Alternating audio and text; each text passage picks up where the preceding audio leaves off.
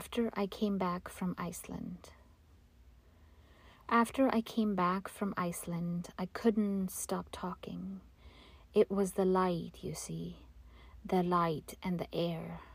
I tried to put it into poems, even, but you couldn't write the waterfall on White River, blinding and glacial, nor the clean toy town with the resplendent harbor for its glass.